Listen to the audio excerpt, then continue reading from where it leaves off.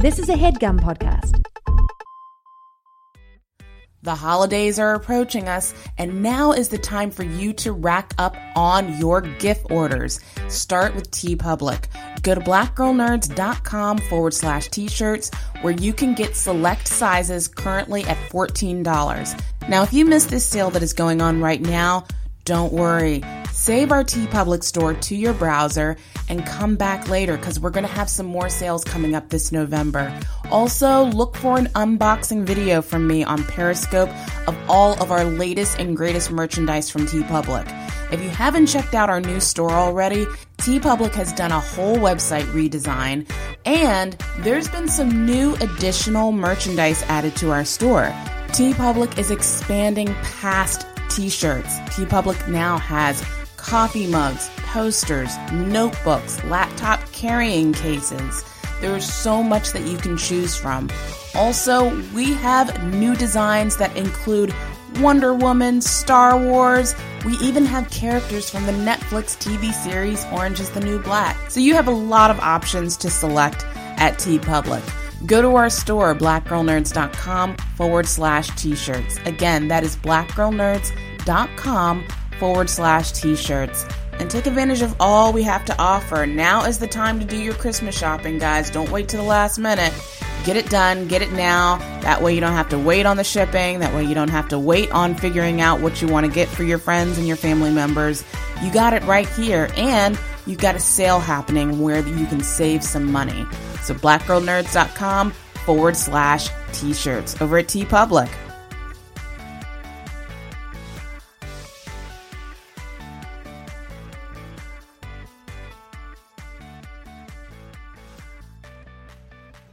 Hey, what's going on? It's Saraya from Empire, and you're listening to the Black Girl Nerds podcast. This is Rain Roberts. I'm a creative executive at Lucasfilm, and you're listening to the Black Girl Nerds podcast. What's up, y'all? It's producer Will Packer, and you're listening to the Black Girl Nerds podcast. Keep it locked right here. I am Felicia Butterfield-Jones, and I serve as the head of Black Community Engagement for Google. And you're listening to the Black Girls Nerds podcast. This is Mildred Lewis, creator of Agents of the Realm, and you are listening to Black Girl Nerds podcast. My name's Greg Pak. I'm the writer of Totally Awesome Hulk and Kingsway West, and I've got it called Kickstarter Secrets. Feel free to check that out. But most importantly, you are listening to the Black Girl Nerds podcast, and it is awesome. Hi, my name is Natalie McGriff, creator of the Adventures of Moxie McGriff comics, and you're listening to Black Girl Nerds podcast. Hey y'all, this is LeVar Burton, Kunta, Jordy, Reading Rainbow Guy. You are listening to the Black Girl Nerds podcast. It is the bomb diggity podcast on the interwebs, but you don't have to take my word for it.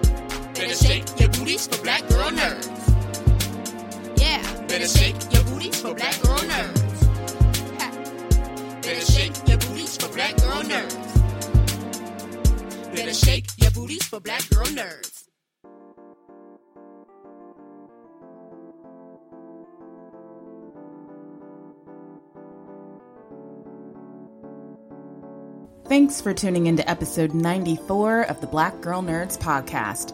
My name is Jamie, and I am your host. This episode is titled Fantastic Fest and Shadowhunters. 2 segments, but technically there's 6 segments. I'll explain. In our first segment, we invite Elizabeth Durazo. She is the star of the new film called The Greasy Strangler, which premiered over at the Sundance Film Festival. she sits down on a one-on-one with Jacqueline. And following that interview is actress Sasha Lane. She plays the lead protagonist in the film American Honey, which we covered the film American Honey over at the Toronto International Film Festival. That's also a one-on-one with Jacqueline. Then we move over to New York Comic Con for our next segment with the cast of Shadowhunters. This is broken up into 4 segments where we interview each of the main cast members from Shadowhunters.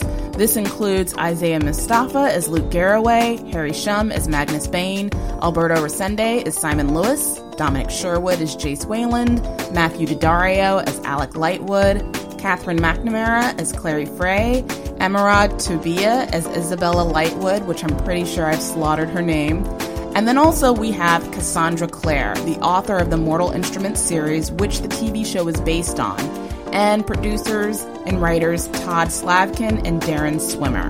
And in these roundtable interviews, the questions that are asked are facilitated by freelance writer Abby White. So that's our show. And for you Shadowhunters fans, if you want to see a little bit more, you can go to our YouTube channel and see some of the video from these interviews that we captured over at New York Comic Con.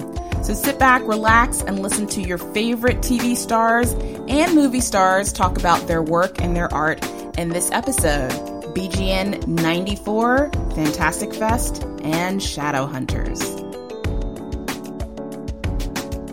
Elizabeth Durazo. This Texas native had her first break as a guest starring role in the 2005 episode of Cold Case. Elizabeth continued to guest star on TV for the next few years, and in 2010 she became a recurring guest star on HBO's Eastbound and Down, playing the beloved role of Maria, and also starred in The 33, a star-studded feature about the Chilean mine collapse, and reunited with Eastbound and Down co-star Jillian Bell in the Comedy Central series Idiot Sitter. We're sitting here with Elizabeth Durazo, the star of Greasy Strangler, the premiere film here at Fantastic Fest, which it perfectly personifies everything about Fantastic Fest. So, Elizabeth, thanks for sitting down with us. Thank you for having me. Yeah, so tell me about, you've done acting obviously before, you did Eastbound and Down and other stuff, but when they come with you to this very weird John Waters-esque, just freak of a movie. Yeah. Freak of a movie. What's your reaction? I was no. Yeah. No, I was not very I wasn't totally opposed to it, but I was just kind of a little scared to take on the material. And I was like, no, I don't think I want to go in for this. No, go in. And Elijah knew me from Eastbound and Down, so he I guess, at least from what my agent told me, he really wanted to see what I could do with it. And I was terrified of it, and I ended up going, and I kind of knew that I was kind of the pick, but I was terrified. I was so terrified of it, just because not per se the actual the script, because it was funny. It was just more the nudity that I was going to have to take on, because on Eastbound and Down I did topless, but I never, and I had one sex scene, but never full on done what I did in this film, and I was oh my God, I didn't think that I could do it, that I could commit to it. And also I was afraid of what people were going to say. Plus size actresses, and it's just it's so unsexy. It's not meant to be sexy at all, so it was just kind of but although I thought Janet ended up being confident and sort of, even no, Janet's a sex symbol in the film. Yeah, she ended up being sexy, which is really weird because I was so terrified that it wasn't going to be seen that way. And then I've been watching, and I was like, oh shit, she got game. Yeah, she has her moment. For our audience that maybe doesn't know, so the Greasy Strangler follows in that, Pink Flamingos, John Waters, uber weird. Yes. Very meta, but very not, very undercurrent, but then, there's allegories, and then it's just flat out just strange. So, the Greasy Strangler is sort of a horror movie mixed with, a meta comedy. And it's hard to, pin down to it. Yeah. Were you a little bit scared going into it as far as saying people won't get it? Because it is something that if you don't get this kind of genre film, it just comes off as bad, right? Yeah. Well, it took me a second to get it myself. So I was like, is that going to be the reaction? But, it's you get the work and then you kind of do it and you just hope that people embrace it. So that's kind of the approach that I had to take with it. It's just okay, it's done. I did it. And now it's out into the world. I had no idea what it was going to become. When I heard we were at Sundance, I was like, what? And I was like, huh? Oh, really? And they're like, yeah. And I was like, oh, shit. Okay. Yeah. So, were you at the Sundance premiere? I did. I went, and it was insane. It was so crazy. I'd never been. It was really a cool experience, extremely exhausting. People party like crazy there, and I was just like, I just want to go to sleep. I just want to sleep. So what was it like seeing it the first time with an audience? Because I will say this is a film that is better with an audience because of, like, everybody laughs at different places. Yes. Weirdly. Not weirdly, but I guess that's what makes it so great, because it's like something that I'm just like, oh, whatever. I would hear people like cracking up and like, oh, really? That moment? Okay. I guess it has a little bit of something for everyone. I think like it appeals to certain people, but like different things that appeal to certain people. But at Sundance, I remember the first time that I was watching it, I was shit scared, and my agent was sitting next to me, and I was like, oh my god, what are they going to do? What are they going to say? Oh my god. And we did have some people walk out from the midnight showing, but we weren't the only ones that had the Swiss Army Man. Yes, thank you. Which is also a good film, but if you don't get it, yes, you don't get it. And we tried to get into that, and it was like we couldn't. But so our film, we had a few walkouts, but a lot of people stayed, and then they stayed for the Q&A, and I was like, oh wow, like this actually really, like people are actually like loving it. And then saw it a second time there, and it's like, oh, okay. So it was different every time, but every time I was scared, because every time I didn't know what to expect from people. Yeah, we're a site for women of color who are into nerdy things, so we feel that, like, we're the outsiders looking in, you know what I mean? So we get it, and I would definitely say members of our audience love horror, love the weird, love the wacky. Was it strange for you, coming in as a woman of color to be like, okay, this is this weird genre movie. I don't want to be exploited, but I also want to bring the comedy to it. How did that feel? That was a very big concern of mine, and I did say that. I actually ended up having a conversation with Jim, our director, after the chemistry read, because he said, like, I heard that you have some concerns about this, because I did. I turned it down several times before I actually went in. Well, because I went in for the first audition, and then when they asked me to come back for the chemistry read, I was like, no, I'm okay. Like, thank you so much for thinking of me. So then I ended up talking to Jim, and he's like, you'll never feel exploited if you're ever uncomfortable. We can, change this. It's not going to be, directed as written. And, because there was a bunch of scary stuff, like, off the page. And I was like, oh, this is too much. I don't know if I can do this. And then, I was like, it's like, okay, she is a, female who's pretty much in charge. Like, she is very much in charge of who she is and her sexuality too. Like, owning it, like not being afraid of it. Although me as Elizabeth, terrifying. But Janet, I'm not Janet, this is someone else, and very much in charge of who she is and her sexuality, and owning it and loving it and enjoying it, And so that was kind of appealing. I was like, oh, that's kind of cool. Like, you don't really get that a lot. There's always some sort of like shame associated with, I think. And then also the fact that I was, that I'm Latina, a woman of color, and being the female lead, and also that I'm not a size 0. I'm like what we call like a real woman. Mm-hmm. Not that women that are a size 0 aren't, but like a real like body of normal women that represents most of the U.S. Because the size 0, size 2, size 3, although they're real women as well.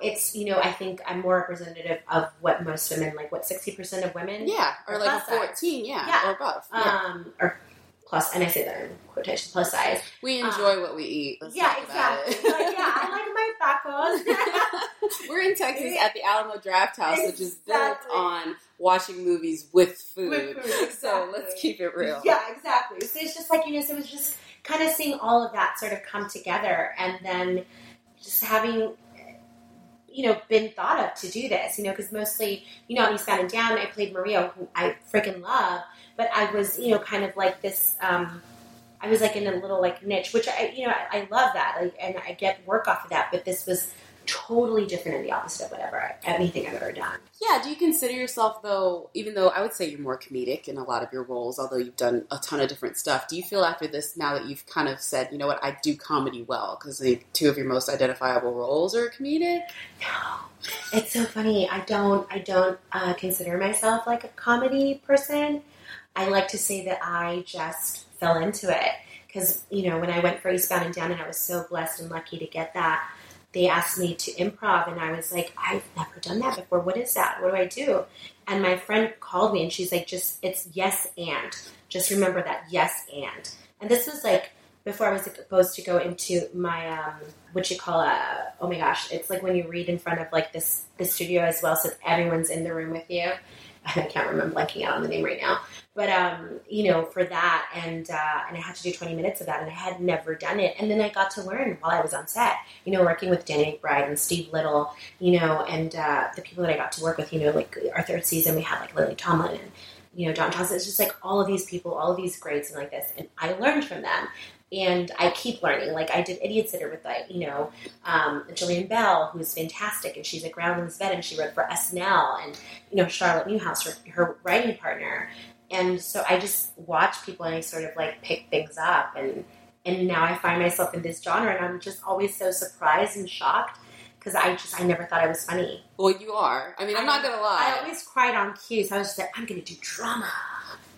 I guess that's, the universe takes you where you want to be, right? Yeah. And you don't necessarily plan it, but it's where you're supposed to be, right? Yeah, totally. Which is the way I feel about a lot of different things. So this film is produced by Tim League and Elijah Wood, and it's very, Fantastic Fest-centric, and, you're bringing it here. What was it like meeting with those guys? Because they bring a different feel to it, too. Because the director, he was a shorts director who had done stuff at Fantastic Fest, and it was kind of, they're in love with his style. Yes. But then they very much drove, I think, a lot of the creative process. So what was it like getting with those guys? Well, it was great. I mean, I met Elijah on set my first day of set, and I remember I had the Merkin on. I was like, oh, do you want to see the Merkin? And I just like lifted up my skirt and showed him my Merkin.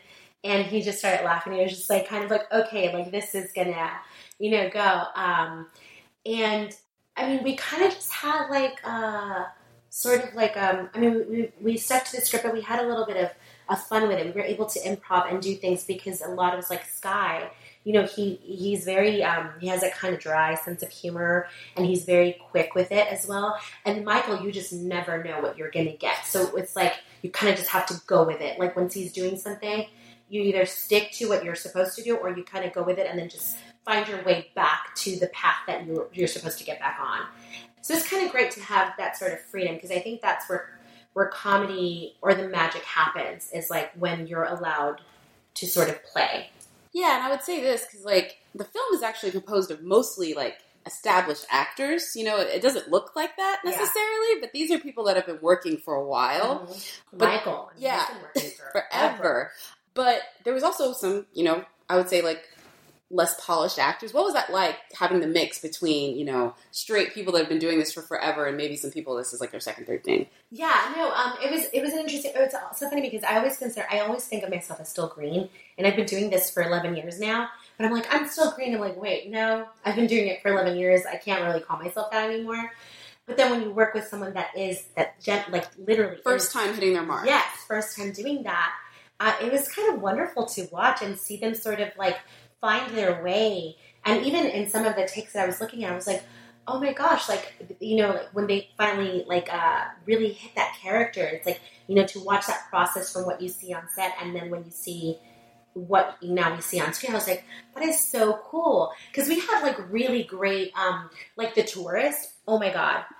That's what I was thinking about first, their whole thing, I was like, it was so brilliant, and it was like there was such an innocence to it, because it was kind of like, really didn't know what was happening, but they were just kind of like doing it, and it was brilliant. I thought it was so funny. Yeah. Some of my favorite things that I saw from them. Yeah, and a lot of the stuff that's really funny in the film is because it comes from the read, and the read is so out there. Again, I can't stress enough how, this comes from that, Hairspray, Pink Flamingos, John Waters, just crazy, what I mean? I love John Waters. I know, and it's so great to see that. So, I saw the movie last night, and, again, it's weird. You walk out of it, and you're like, you don't need to come out of this feeling like anything other than this is just, bat-crap crazy, for better words, and that's the best part of it.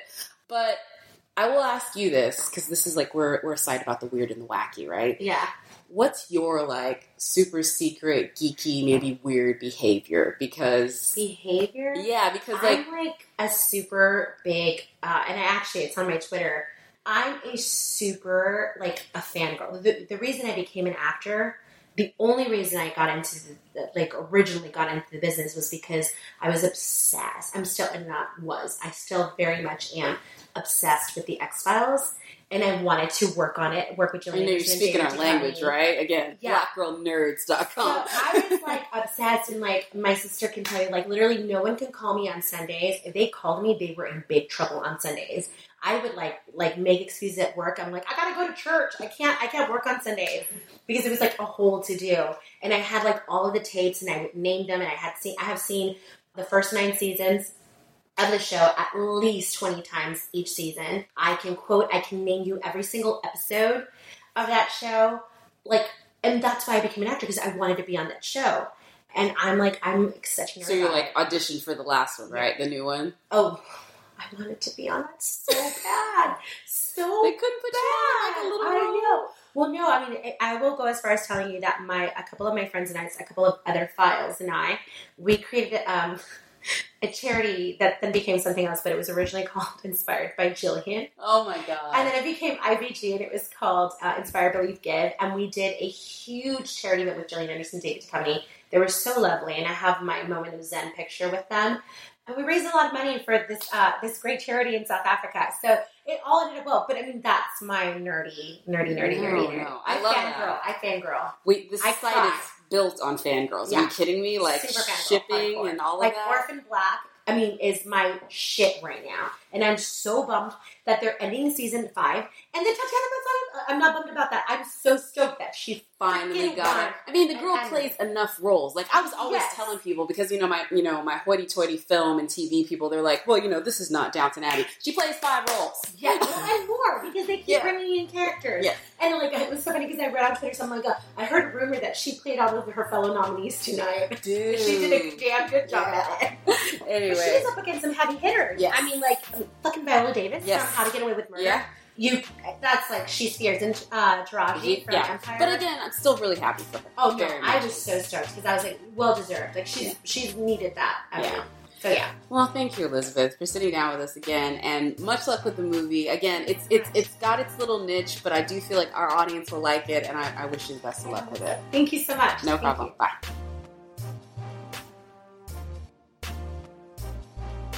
Sasha Lane stars in the film American Honey, a story about a teenage girl with nothing to lose who joins a traveling magazine sales crew and gets caught up in a whirlwind of hard partying, law-bending, and young love as she crosses the Midwest with a band of misfits. The film was selected to compete for the Palme d'Or at the 2016 Cannes Film Festival. At Cannes, it won the Prix du Jury. And you can catch coverage about the film at blackgirlnerds.com, where we covered it over at TIFF.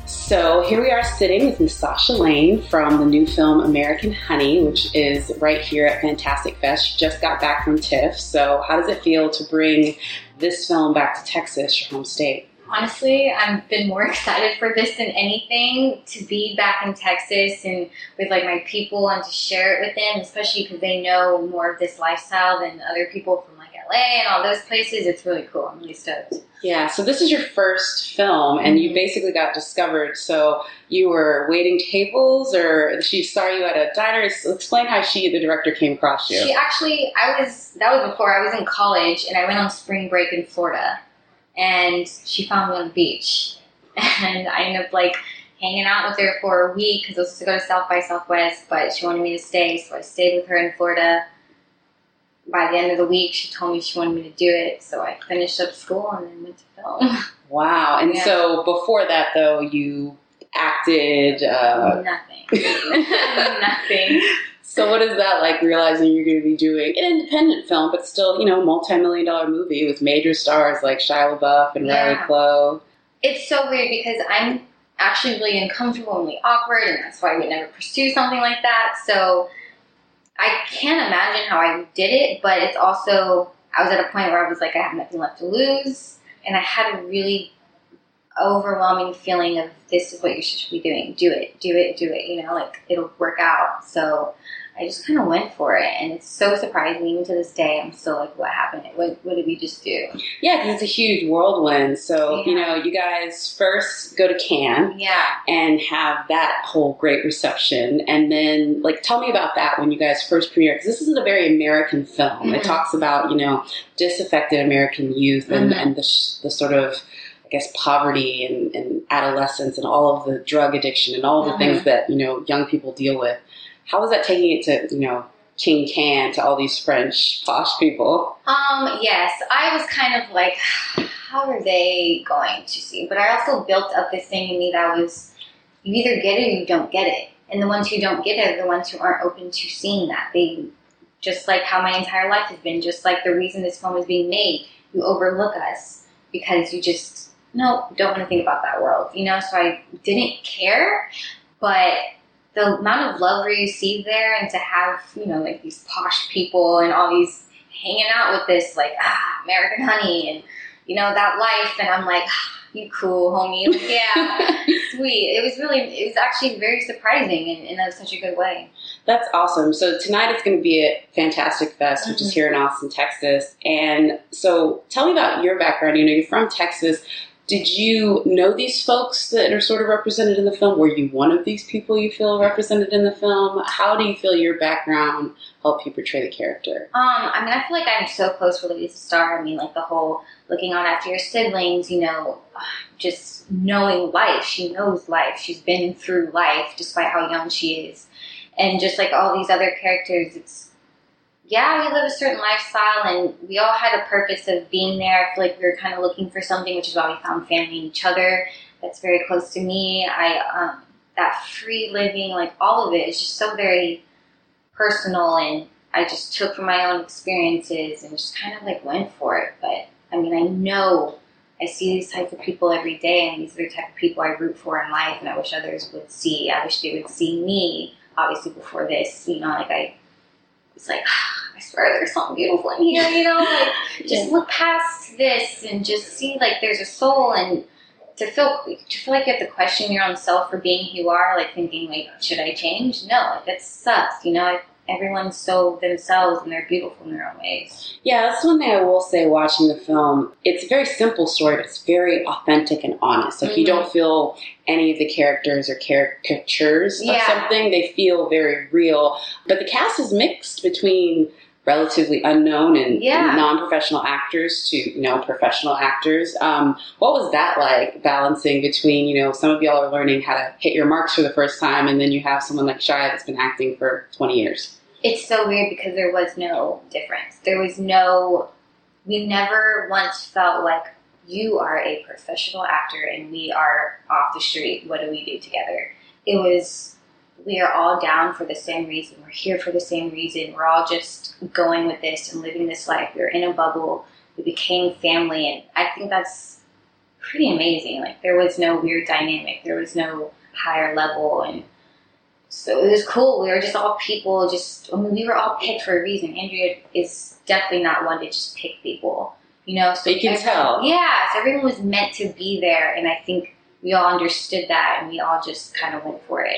Yeah, I could say that with all the characters. They all have, you know, obviously a look to them, but they also have, I would say, a personality and things that are unsaid. But I will say this, you know, this is your first film, but you should feel very lucky as a female, because being directed by a female, you know, in Hollywood is kind of a rare thing. It's something we talk about all the time. How do you think having her voice, like, do you think it maybe helped you first take the role, or once you got in the role, be more comfortable? How was that? I think before anything, her as a person, regardless of woman or male, just her energy and her trusting, like, just something about her made me be like, all right, cool. And also, as a woman, I think she has a better understanding of the complications of people in life, you know? And so one character is not just a mean person. He is a broken person. He is this. There's something about her. She thinks this for this reason. There's so many different things that she took into consideration, and I think most like men probably won't really go for or understand. And also she just had this sense of like comfort with us and trust and like looking out after us. And it was just it was really beautiful. And then also I just had so much respect for her because one, she's amazing, and two, like she's a woman who has a vision and she's strong and she's doing what she's doing, and you're just like, of course, I'll do whatever you want. Yeah, no, and it shows in the film because it is a very, like I said, an honest film, but it's also very intimately shot. You know, very.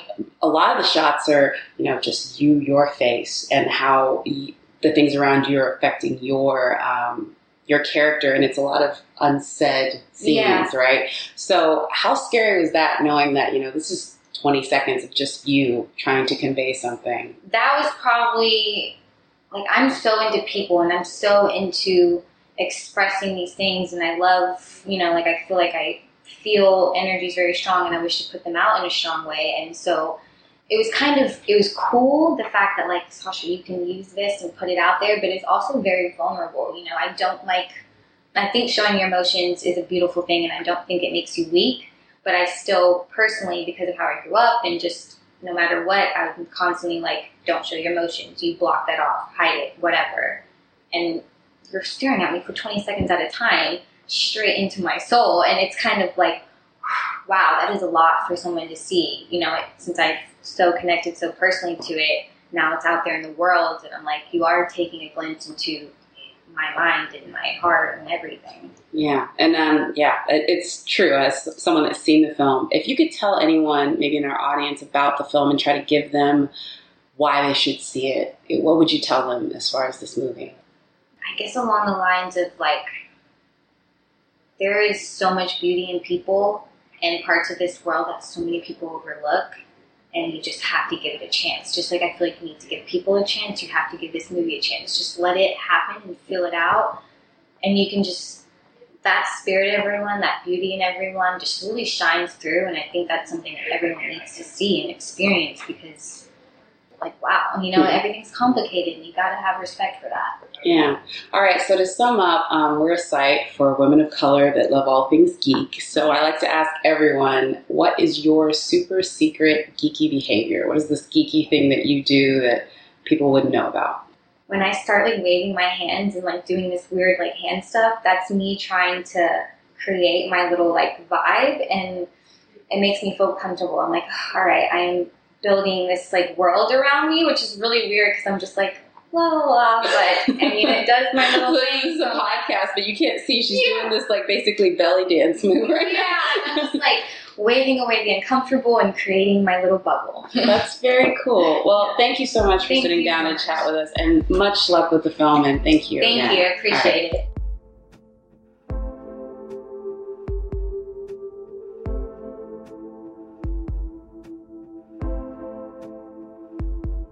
In our final segment, we chat with the cast of Shadowhunters.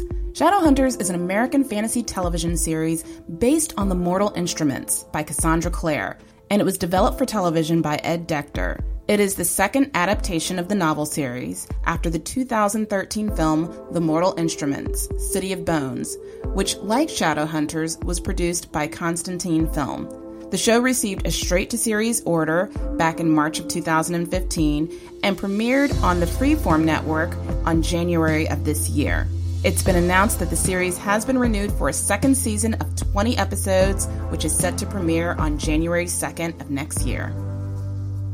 The following segment is in this order. We start with characters Clary Frey and Isabel Lightwood. Then we move to characters Luke Garraway, Magnus Bane, and Simon Lewis. Then we speak to producers Todd Slavkin and Darren Swimmer, as well as author Cassandra Clare. And in the final roundtable of interviews, features characters Jace Wayland and Alec Lightwood. Well, what do we have to look forward to as far as Sizzy? Sizzy?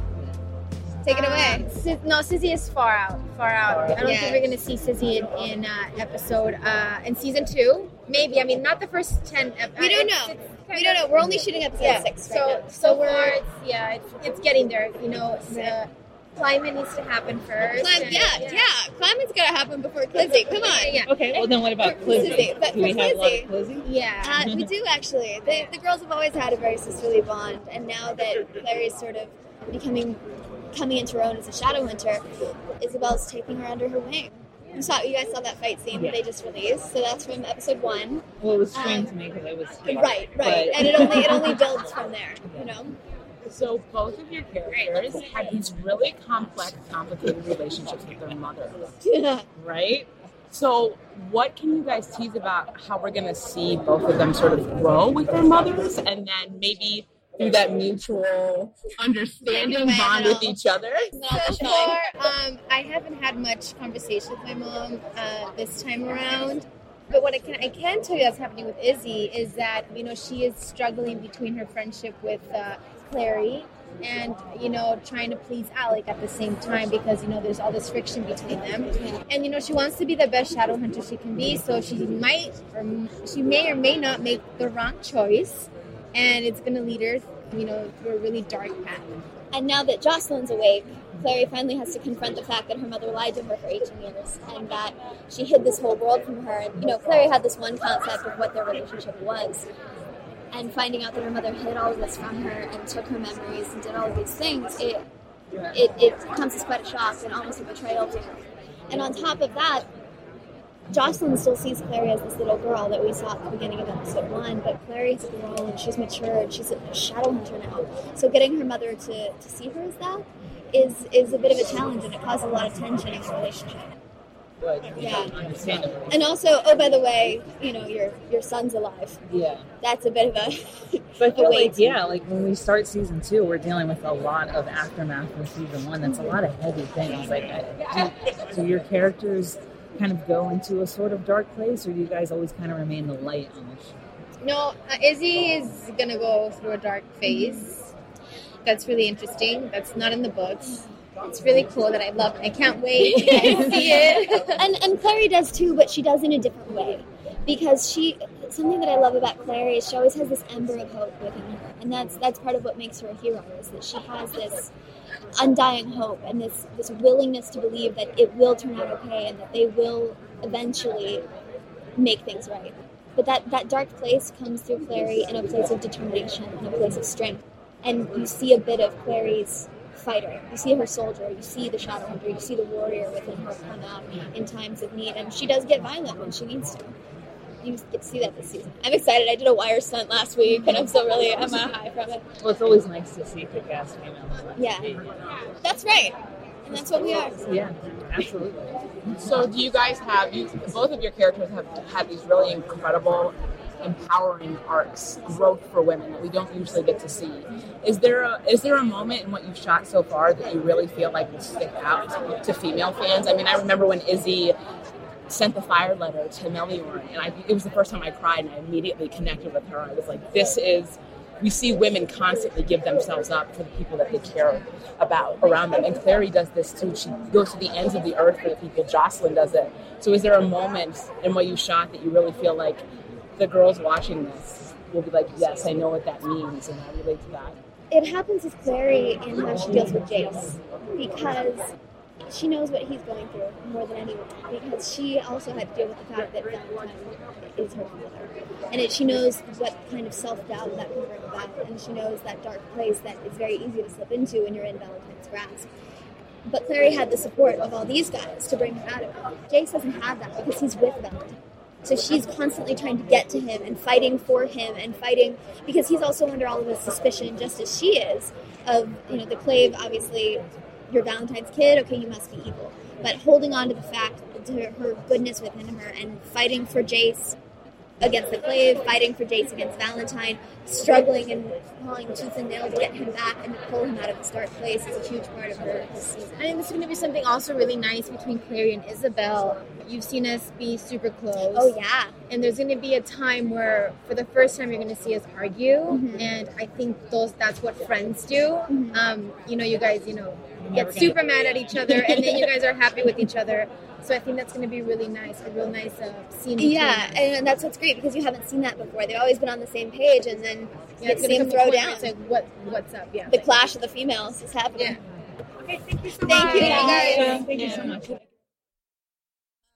Harry, I spoke with Michael earlier this year, after the season ended. Michael Reese. Okay, yes. About Malik and sort of writing that episode. And while it didn't make it into the interview, he mentioned it being really important that Magnus be shown as this independent character who wasn't just sort of this fallback. Yes. Are we going to get to see more of Magnus sort of coming out, more of his backstory, his other relationships? Is he going to fall in line? Is he going to feel like he's part of the group instead of sort of the outsider? Yeah, I think, this first season, kind of played into a lot of the chase. You see a lot of chase, and there's a lot of things alluded to what happened behind the scenes, or like off screen, I guess.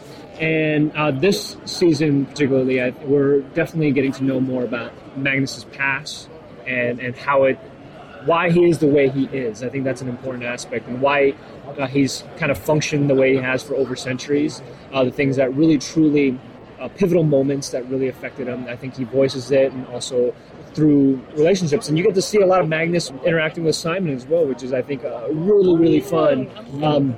And even the elements of Raphael and the relationship between Magnus and Raphael and going back to Camille. But there's a lot that we're going to explore, and I'm really excited for people to see like what Magnus is about outside of the character that we've kind of known him to, whether it be certain parts of the books or whether it be just from seeing the first season. So yeah. I think that Shadowhunters does a great job of making every character well-rounded. Like, we get an idea of who everybody is, and there's not really, even though it's, focused in its Clary's story, I feel like we really get to connect. And how was that for you guys to be able to really dive into your characters? I think that's what this season's really about. The second season, we're going into each character in depth. We're learning, we learn a lot about Magnus. We get to see Luke in a new way. We get to learn a lot about Luke, how he is, who he is, how he became who he is, and then it's very cool that we get to learn about these people in a new way. That was very important for the writers and for us, I think, to really have that. So Isaiah, you mentioned in the panel that we're going to get a little more Lucilin, right? Yeah. You'll definitely get that. Okay, so they've had this relationship. Yes. Are we going to get more of the flashbacks of who they were? And then going forward, you mentioned tension. Well, so I just assumed it was going to be lovey-dovey, but you suggested otherwise. Yes? Well, I think you're going to see a lot of changes. Definitely, you're definitely going to see some flashbacks. I can tell you that for a fact. I just finished shooting one, so you get into a little bit of Luke's early history in New York City. But the relationship, like I said on the panel, all relationships have ups and downs, and have their peaks and valleys, whatnot. You're definitely going to see Luke and Jocelyn go through some ish, but it's Clary's at the middle of it. It's basically like two parents talking about how they're raising this child in this shadow world. So I mean, I don't want to say like Luke is a full-on parent, but he is. So you're going to see where they can kind of conflict and where they agree on things. Did you guys have any freedom to kind of bring something new to the character yourselves, like almost like an improv thing? I know Simon, they sometimes, only sometimes if we have time, they'll let me have a take where they say, you have the freedom here. Okay. For the first time, I got that a couple of nights ago with Maya, shooting for one of our scenes in Simon's van, where they were like, you guys take this one and run, because we got what we need now. So we get some improvisation there. As far as the way the characters are being built, it's collaborative to an extent. They come to you, they say, hey, this is what we want, this is what we're looking at, this is what we're doing, and then naturally, because Simon is mine, I get to be like, yeah, I totally agree. I don't know if that path is the best. I think I agree, but maybe we can take, instead of going directly this way, just like this way. It's slight. It's a conversation. It's a conversation. It's definitely, they definitely listen, which is really cool. You're allowed to have the conversation. Yes. Whereas I think in some shows that may not be. Well, I mean, you are taking it from a book, but I feel like you guys are definitely going a different route than the book. Yeah, because it has to feel natural. I mean, there's certain things that, like, things from the book that are put into the scene might not completely fit, and we don't want it to look like we're just trying to force it in. So there has to be, like, an organic feel to it, what that situation is and how it would play out with these certain characters. Yeah. What was your favorite thing to film so far? Season one? As of yet. Or so far in season 2? Or as of yet, yeah. I have to say, the scene that I just filmed with Maya recently was probably one of the most touching and more like, whoa, scenes that I've filmed with Shadowhunters. It was really deep. It was really deep. And then after that, you get to know a lot of history. Yeah, you get all of that.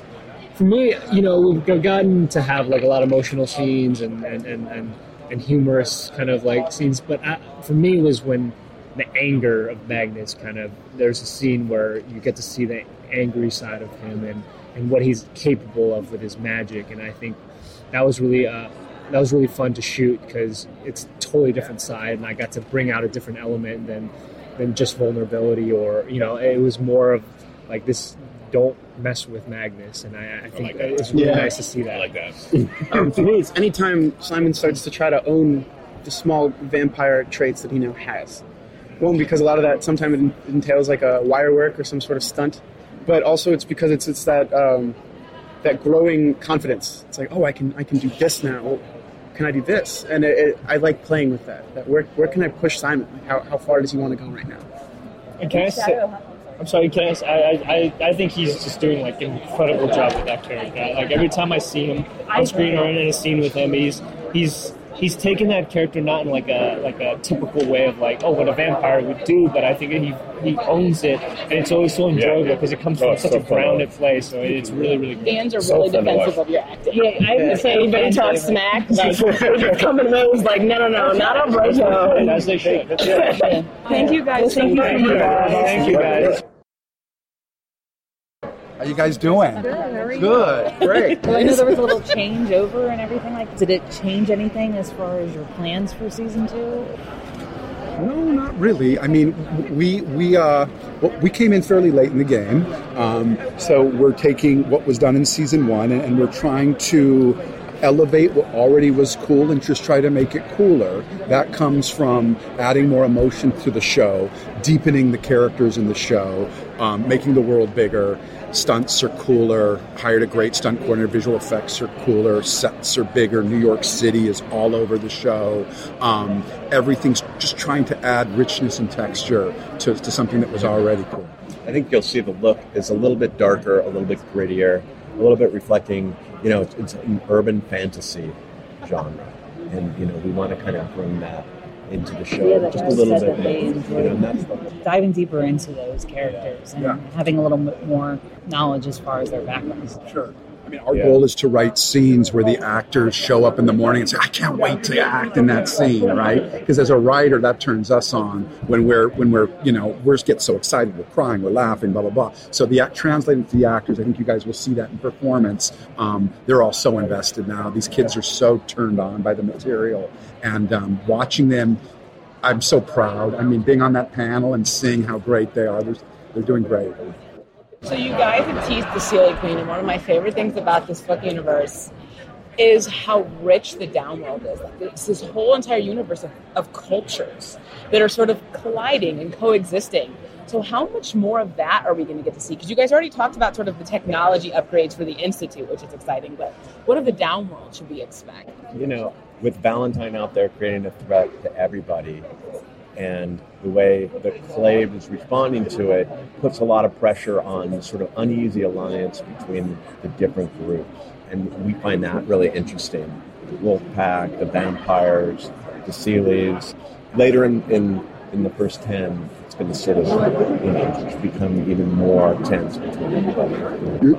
You'll have to wait for 2B for your Sealy moment, but there is a great scene in 2A where all the heads of the Downworld, except the Godfather, get together, and you have the Warlock and the werewolves and the vampires and the Sealies in this meeting of what are we going to do. So you really hit on the head, which is the Downworlders. Cassie's created, it's not just vampires, it's not just werewolves, right? It's so expansive, and we want to explore the different relationships too, like Maya and Simon. It's a vampire and werewolves don't like each other, of course not, but yes they do, because they can relate. And it's like, wait, you did what? Wait, you did that? And he can't talk to Clary like he can talk to Maya, because Maya understands what that's like, and Clary's kind of like, well, really? You did that? And so creating all those dynamics is so fun. Speaking on Maya, is there anything you can kind of tease about what to expect? Total awesomeness. The actress is so good. her name's Alicia Wainwright. She's young. We saw her audition. We flipped. We put her in, she's in episode 3 as her first.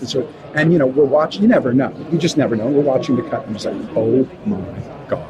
She's funny, she's sexy, she's charming, she kicks total ass, including Jace's, and it's really fun. And she plays with Luke a lot, and she plays with Simon, and she plays with Jace, and a little bit of Clary, but as Cassie said earlier, Clary's kind of on the outside because there's Simon, all these people are now downloaders, but she's great. I think fans are really going to enjoy her quite a bit.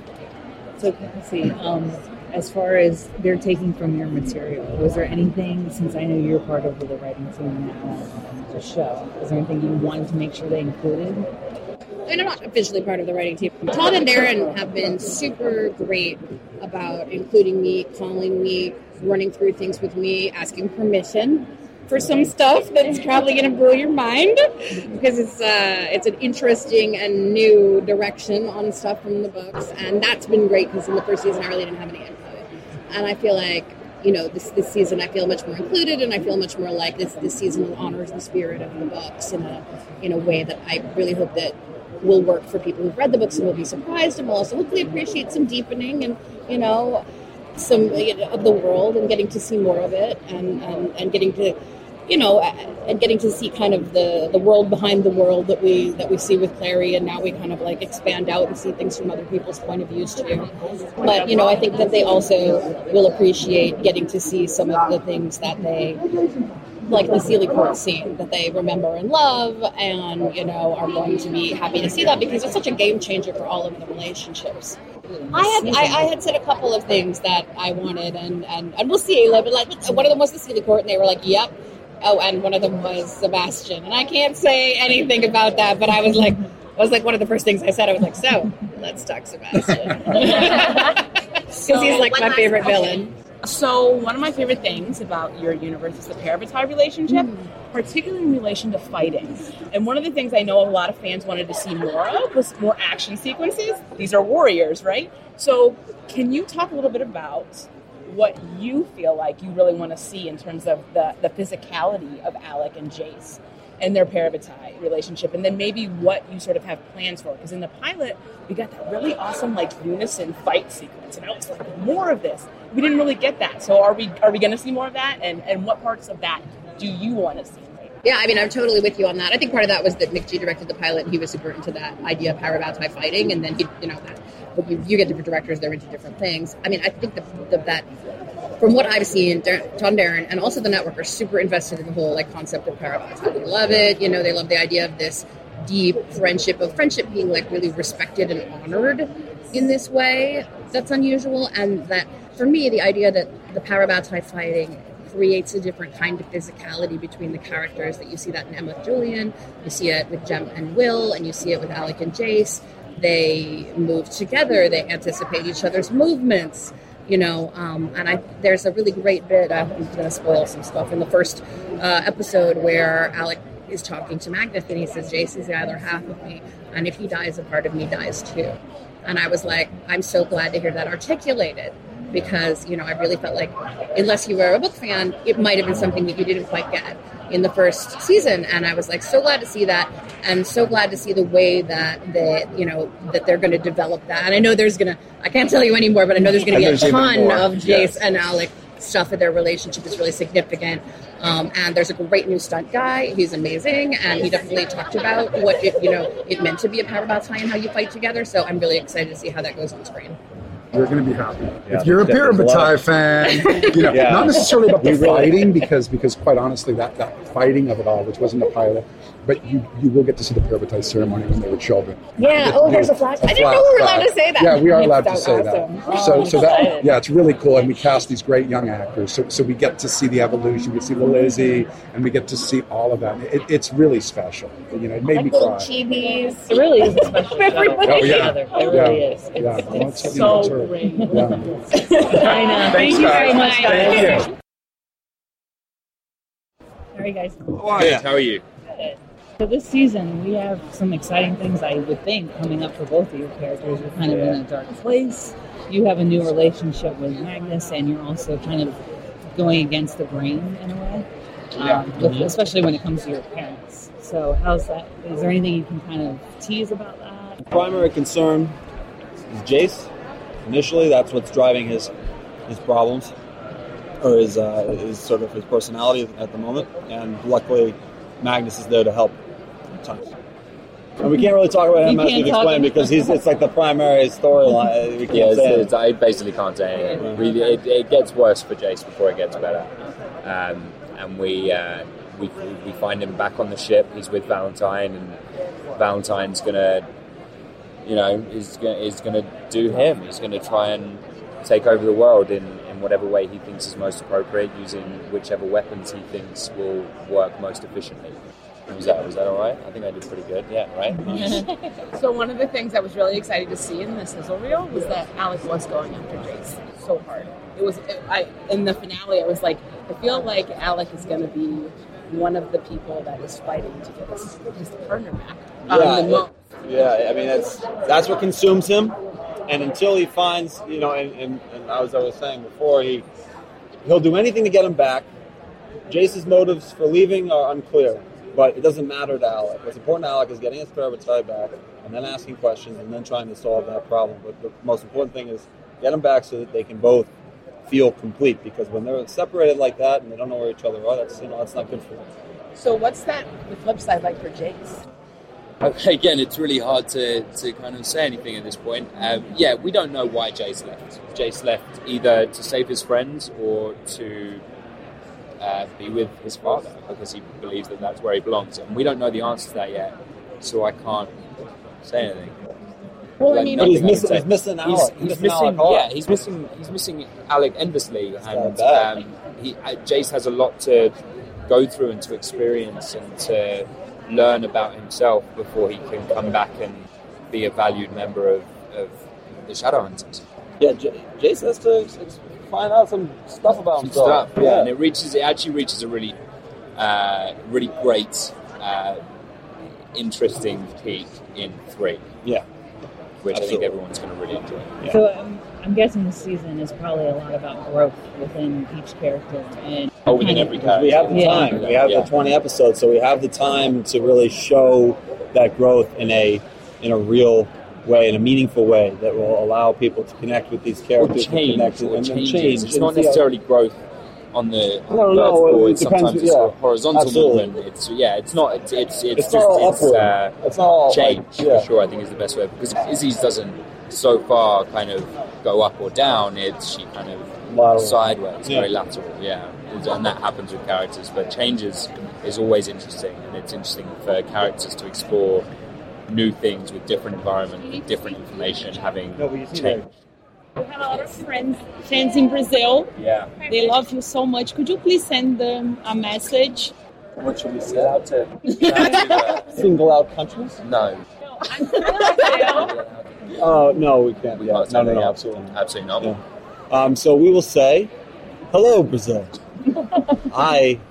I really would like to visit one day. Me too. And to meet all of you, because you guys are so great online. Yeah. And it's been really fun to see all you guys so enthusiastic about the show. And also, eventually, I'm learning little words of Portuguese, which to some of you might come as a surprise. How does that feel for you guys with the fandom? Because they, everything that you guys say, they hang on to. So it's actually really nice because take today for example. It was a lot. There was a lot of people there, and there was a lot of screaming fans. But it's also 1,000 people saying like, you're doing a good job. We enjoy what you do. Congratulations, like you're doing well. And it's Matt said it the best. He said it. He says that it's like going to work every day and having everyone at work being like, good job, we like you, you're doing well, which is wonderful. It's really wonderful. Yeah, I mean, it's the best part of the job in a lot of ways is the reaction from people who enjoy the work you do. Yeah, and I think that you've really touched a lot of people with this show. Like it's really, I hope so. Yeah, really quickly too. That's the thing too. Like it's hard. Some shows don't reach out to fans for a few seasons. You guys did it from like the get-go. Oh, well, thank you. That's very sweet of you.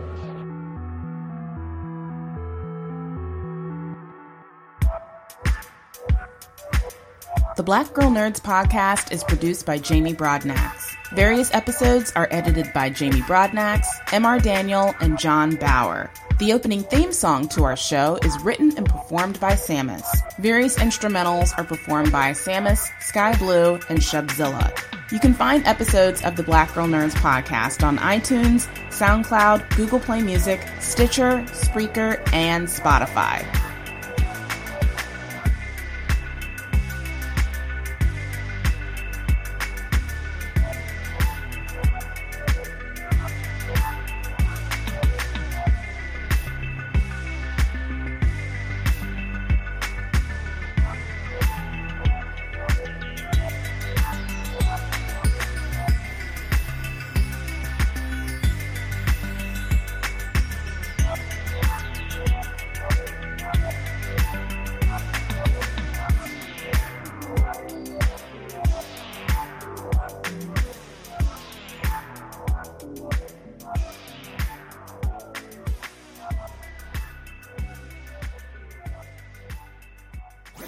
That was a HeadGum podcast.